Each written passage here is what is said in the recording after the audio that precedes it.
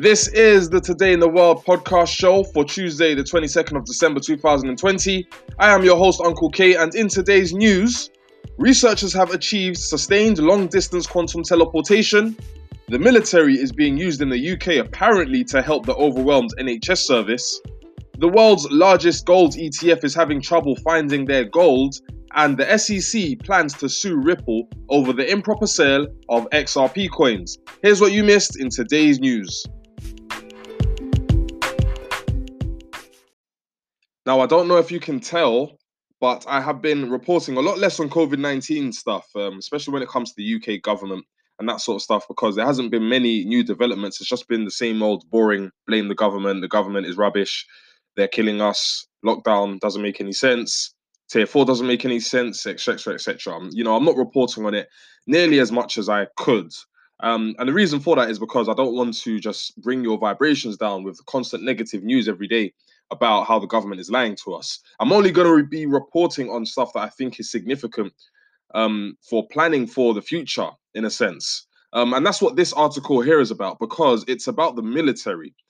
So, reporting from RT, they say the military is being called up amid fears that Welsh emergency healthcare services will be overwhelmed as new COVID-19 strains seize infections soar. So, reporting from directly from RT, they say the Welsh Ambulance Service announced on Tuesday that it would be drafting in more than 90 soldiers from the Royal Logistics Corps to assist in driving ambulance vehicles from Wednesday. Quote, "We're proud and grateful once again to be working alongside the military in a collective effort against COVID-19, close quote, the service wrote in a tweet. Jason Killens, Chief Executive of the Welsh Ambulance Service, NHS, said, quote, "The extreme pressure on our ambulance service in the last couple of weeks has been well documented, and it's why we've taken the decision to re-enlist the military, who did a superb job of assisting us earlier in the year," close quote. Now, if you're a smart person, you know the government can't be trusted. And that's why, my people, this is something that I think that we all need to be prepared for, because I'm not really concerned about their excuses for why they're deploying the army. My concern is that the army is being deployed at all. So the first time that we saw the army deployed, I think, was in Birmingham, when they were helping the council to do COVID testing on a large scale, knocking on people's door one by one, asking to do COVID tests. And now it's ambulance driving. And so what I'm seeing is this trend to put the military on the forefront of these, you could say, less authoritative or scary roles, that you would expect the army usually to be in. They put them in these passive roles, where they're not really showing their force or their might or their military strength in that sense with the civilians. They're kind of making them seem like they're just there to help. But this is how it happens, you give them an inch and they take a mile. So obviously this is very concerning, especially as we are in wartime. And I say that because it has to be said. It doesn't feel like a typical war or look like a typical war, but we know that this is a war. There's no other way to put it. The technology advancements, the trade deals going on between countries, the way that everything is shifting and changing politically and economically and socially. This is an unspoken war. You know what I'm saying? And as they say, the revolution won't be televised. It's all happening in secret and behind closed doors. Part of the reason why I'm doing this podcast in the first place. But I'll just end on saying that we need to now more than ever be aware of our constitutional rights under common law in the UK, because it's obviously one of the few things that can help protect us from this government and the tyranny that it is deploying and will continue to deploy as long as we allow them to.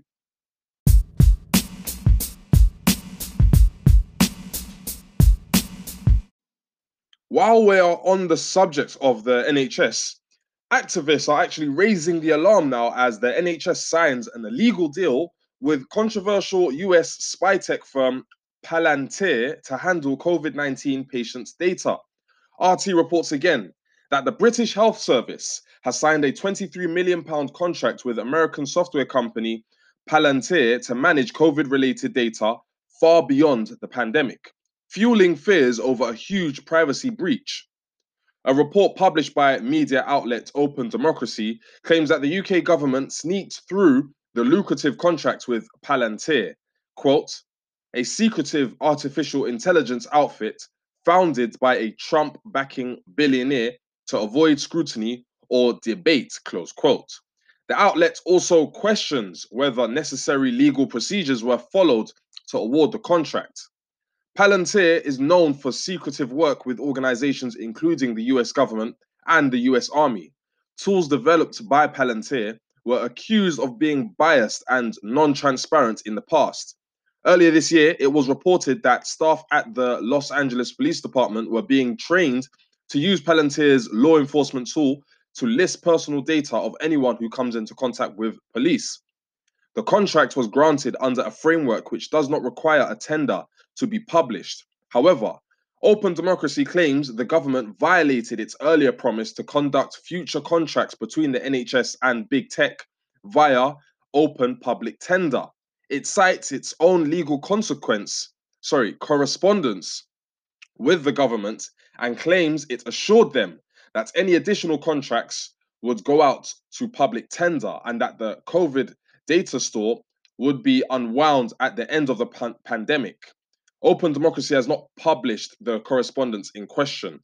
Quote, the government should just tell people about its plans for the NHS, explain the potential tech partnerships on the table, and seek the public's permission before it's too late, close quote, said Mary Fitzgerald, editor-in-chief of Open Democracy. So it's not like we need any more reasons not to trust the government, but they just keep on dishing out more reasons for us not to mess with them, you know? My thing is all about independence, and we are actually coming to that time when they're just being so negligent and they're just showing, this total unwillingness to care about what we want as people that we have to seriously start considering, as the people, how long or if we're going to keep on taking this, it's getting a bit ridiculous. Let's be honest. They only get away with doing this sort of stuff because we allow them to, you know. This type of company is not the type of company that I personally would want handling my personal information, having done a little bit of research on them. So we have to ask ourselves, what are our alternative options that we have as people? And if we don't have any other choice but to use the NHS with these tech companies that are handling our data, probably and most likely in illegal ways, then maybe it's time that we create our own NHS, working separate from the government until we actually have one that we can rely on. But it's up to us to make that decision, and we can't be scared about it. It's either where we want our data to be manipulated and we want to be lied to, or we don't. It's not very hard.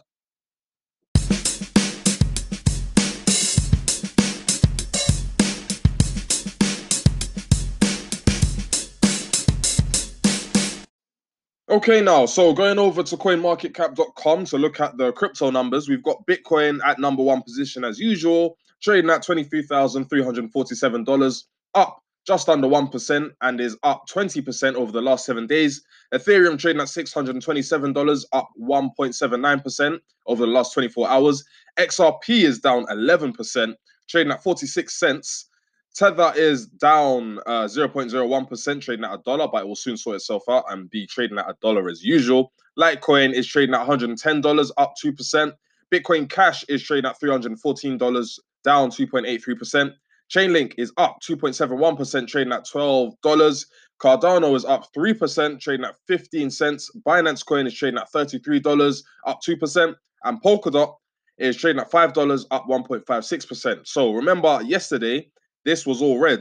Now we're all in the green, mostly anyway, apart from XRP and Tether, which doesn't really count.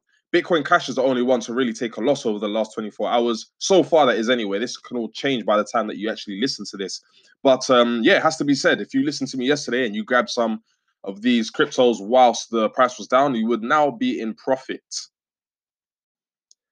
You have probably heard in the news already that the US Securities and Exchange Commission, the SEC, intends to sue Ripple over its sale of XRP.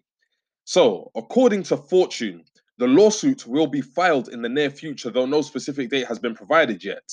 And it's being described by Brad Garlinghouse in an emailed statement. He said, quote, It's an attack on the entire crypto industry and American innovation, close quote.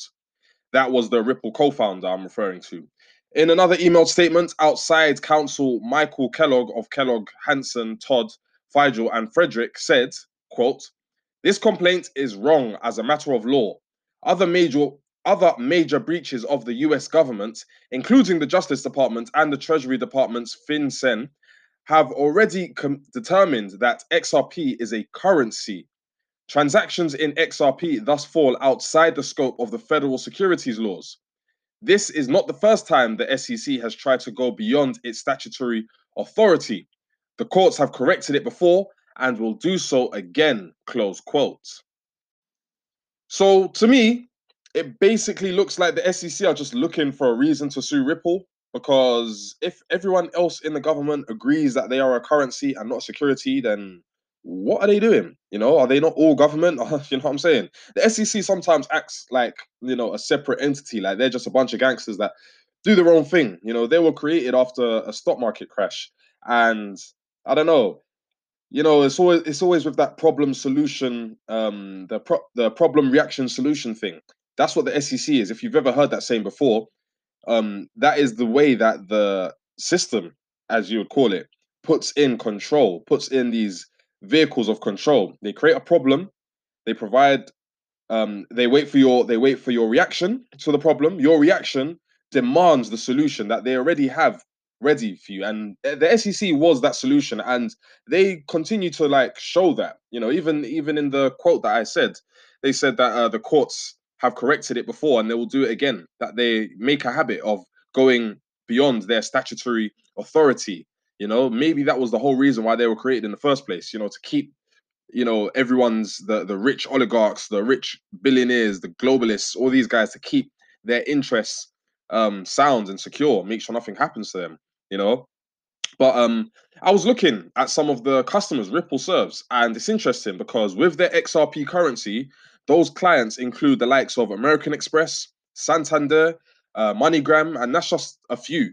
So obviously, my logical conclusion is that maybe the SEC is just doing this to, you know, help their banking friends get rid of the competition so that they themselves, the bankers, that is, can do what Ripple's doing, which was these global financial services, which is what the establishment wants. This is XRP has been a serious competitor to the banks, you know, and it just so happens that, and we're going to go into that a little bit in another article, that, you know, banks are being created left, right, and center that are, you know, having custody of people's cryptocurrency, and they are also creating their own stablecoin so that they can do exactly what Ripple was doing with XRP.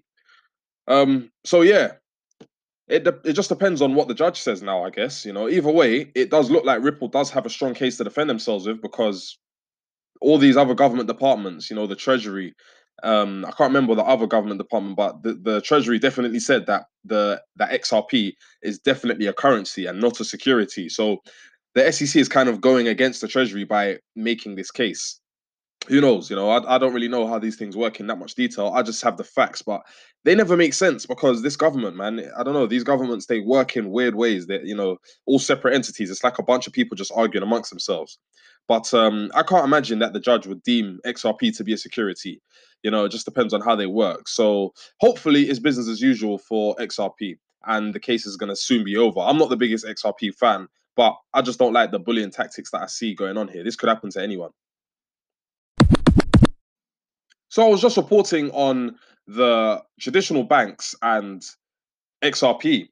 The SEC is basically moving, looks like it's moving XRP out of the way so that traditional banks and other people can really do what XRP was doing, you know, take over XRP's clients in terms of transferring money all over the world at much more efficient speeds, at cheaper rates, all of that kind of stuff, you know what I'm saying? And so Cointelegraph now is reporting that traditional banks are offering digital asset custody amid this compliance legislation that everyone's been scared about, you know? So this shows that they are literally taking the place of, um, you know, asset firms, crypto asset firms that were doing what banks now want to do, you know, which is to offer everything that crypto can offer and more. They don't want to separate cryptocurrency from traditional banking.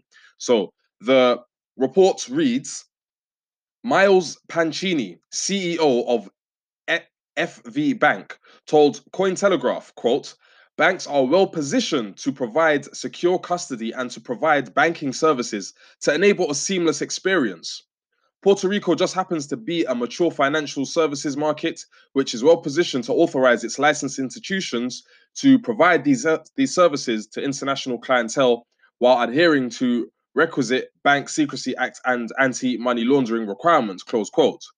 So they just announced that they received permission from the Puerto Rico office of the Commissioner of Financial Institutions to provide custody services for all major cryptocurrencies, including Bitcoin and Ether, along with support for ERC20 tokens, which basically means almost every single other cryptocurrency that's out there. So basically everyone.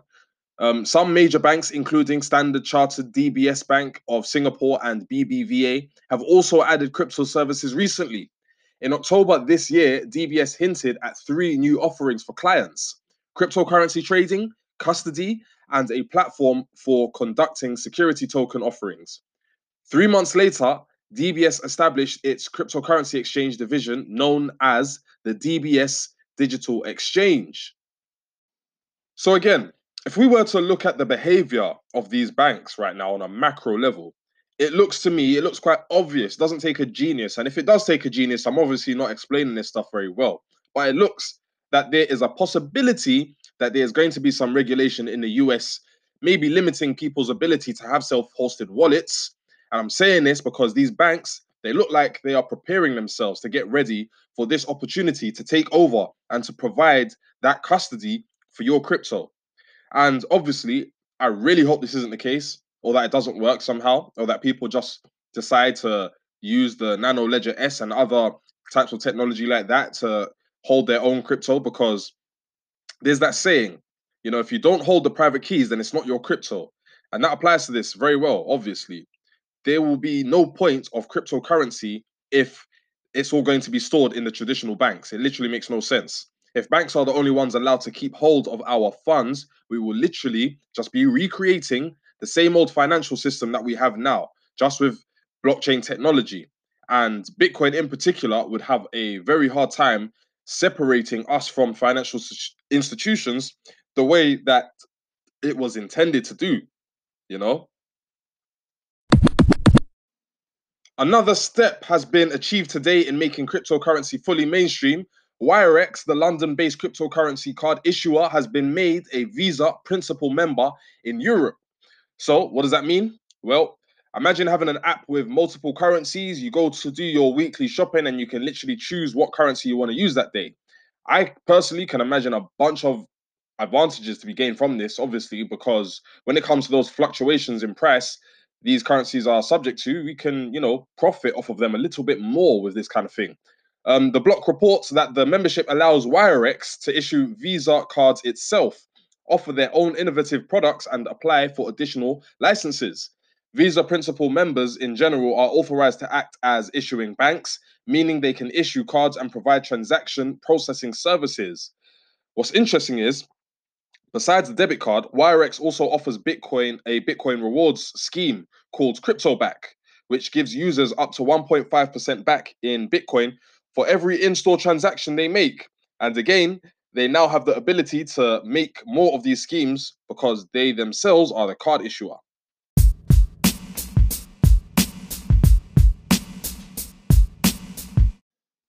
The question over who has the store of value, who has the better store of value, gold or Bitcoin, it is getting quite played out now because it's becoming quite flipping obvious which is the better store of value, if you ask me. The critical advantage that Bitcoin has over gold is obviously that it's trustworthy. You don't need any intermediary or third party to make the thing work. All you do is put your trust into the algorithm. You look at the algorithm, make sure it's doing what it's supposed to do, and you leave it to do its thing. Algorithms don't lie. They are computers. They don't have any emotions. They don't have any ego. They don't have any hunger for money like these bankers do. They just do their job. And these advantages of Bitcoin are becoming very, very, very obviously clear because the world's largest gold ETF seems to be having a lot of trouble when it comes to accounting for the actual gold it is supposed to have in its reserve. Activist Post reports the SPDR Gold Trust, GLD, have gone through 6 chief financial officers since 2014, which can indicate trouble. The last CFO, Laura Melman, left 1 day prior to the fund's financial year end. The World Gold Council, which is behind the SPDR Gold Trust, says her, quote, departure did not arise from any disagreements on any matter relating to the operations, policies, or practices of the SPDR Gold Trust, close quote. However, Melman didn't sign off on GLD's annual 10K filing before departing, even though presumably she had the filing all but completed. Now, for me to just interject here, I would say that under these kind of circumstances, it's quite easy to speculate on this matter and think that she probably didn't want to have her neck on the line by signing the 10K filing and saying that things are in place which are actually not in place, whether that's how much gold there is, the gold accountancy, or something else, you know. But the fact of the matter is, they're having a problem with people in that seat, and that indicates some trouble. The World Gold Council has not commented as to why there is so much trouble retaining CFOs. This much turnover is often a sign of serious problems. That signature in question had to be made by Brandon Woods, who was actually in his first day on the job when he signed it. So, to interject again, this is literally how the road works. This is how criminals behave. This is how criminals function. You have to get someone in that's willing to put his neck on the line to do what someone else isn't willing to do.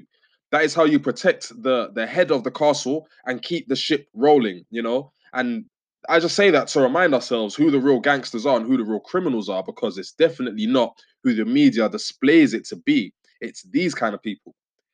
So, the long-time auditor of the fund, KPMG, didn't exactly inspire confidence in the 10K filing. The accounting firm flagged the filing with a critical audit matter. The auditor included the following explanation, or should I say excuse. Quote, we identified the evaluation of the evidence pertaining to the existence of the gold holdings as a critical audit matter. Given the nature and volume of the gold holdings, subjective auditor judgment was required to evaluate the extent and nature of evidence obtained to assess the quantity of gold held by the custodian as of September 30th, 2020, close quote. So, Activist Post has been kind enough to give us a nice, beautiful translation of those bullshit excuses. And they say KPMG had to use subjective judgments rather than objective evidence and records when attempting to confirm exactly how much physical gold is actually held by the fund. Gold bugs have long questioned whether it can account for all of the physical metal represented as owned by the trust in its filings. The fund reports adding 348 tons of physical gold between January and July of this year. It appears as if a lot of the gold, 70 tons or more, was sourced from the Bank of England. Here's the concern. Skeptics believe the gold sourced from the Bank of England is not owned. Rather, it is leased and will ultimately need to be returned to the central bank. Another concern on top of the accounting issues is that HSBC Bank is the custodian of the gold. The bank stores GLD bars in its London vaults. That means owning shares of GLD requires placing your trust in HSBC, arguably one of the world's most crooked banks.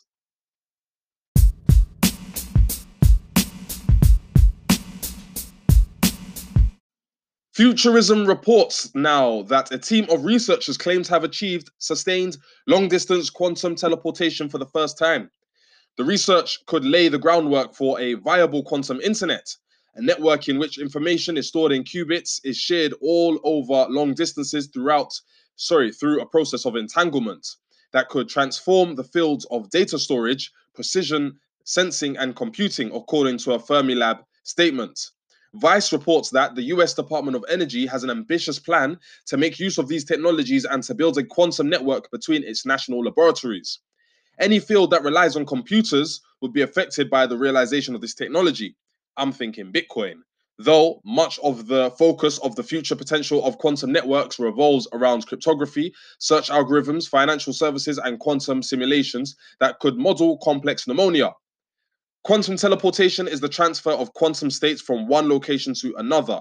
Through quantum entanglement, two particles in separate locations are connected by an invisible force, famously referred to as, quote, spooky action at a distance, unquote, by Albert Einstein. And just to put a pause in there for a second, let's just reaffirm some spirituality concepts here, because the great mystics of our ancient past obviously knew this stuff quite well and spoke about it often when they were referring to the oneness of the worlds and saying that everything is connected. Spooky science is really this department of science we are hesitant to speak about because of the scientific implications that would actually have on the rest of our understanding of the world. So, the article continues. Keeping this information flow stable over long distances has proven extremely difficult. This has been the main issue that has stopped this technology from really evolving and taking over, and being developed further. The previous world record was held by researchers at the University of Calgary, covering a distance of just 6 kilometers, as Vice reports. Researchers are now hoping to scale up such a system using both entanglement to send information and quantum memory to store it as well. In July, the US Department of Energy unveiled a blueprint for the first quantum internet, connecting several of its national laboratories across the country.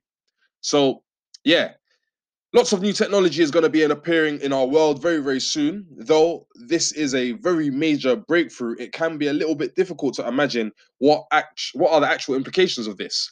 I'm thinking our computer systems are going to become way, way, way more powerful and way more efficient at handling tasks. And this is at the same time that phones, laptops, they're all trying to develop different form factors. This may play a role into that, because I've been looking at the new Samsung Flip and different kind of laptops, different computing software, and yeah, it can all jump 100 years ahead in time with this kind of technology. Obviously, another thing that came to mind was Bitcoin and Bitcoin mining, because of the amount of computing power that it takes to actually make it profitable. A lot of people are obviously not interested in it now as they used to be, because of how little profit there is to really be made from it and how much energy it takes to get that profit. So, it's a cost benefit ratio. But once this technology takes hold, that whole industry is obviously going to be affected dramatically. It might be very expensive, these quantum computers, but even the blockchain and these sorry, not blockchain, but these mining pools, the biggest ones will probably be the first to get hold of any kind of technology. But yeah, it will be interesting to see over the next few years, because the crypto world is still quite new in itself and has already had a major impact in the world. So with these new technologies appearing now, it seems we are literally only just getting started with this digital revolution.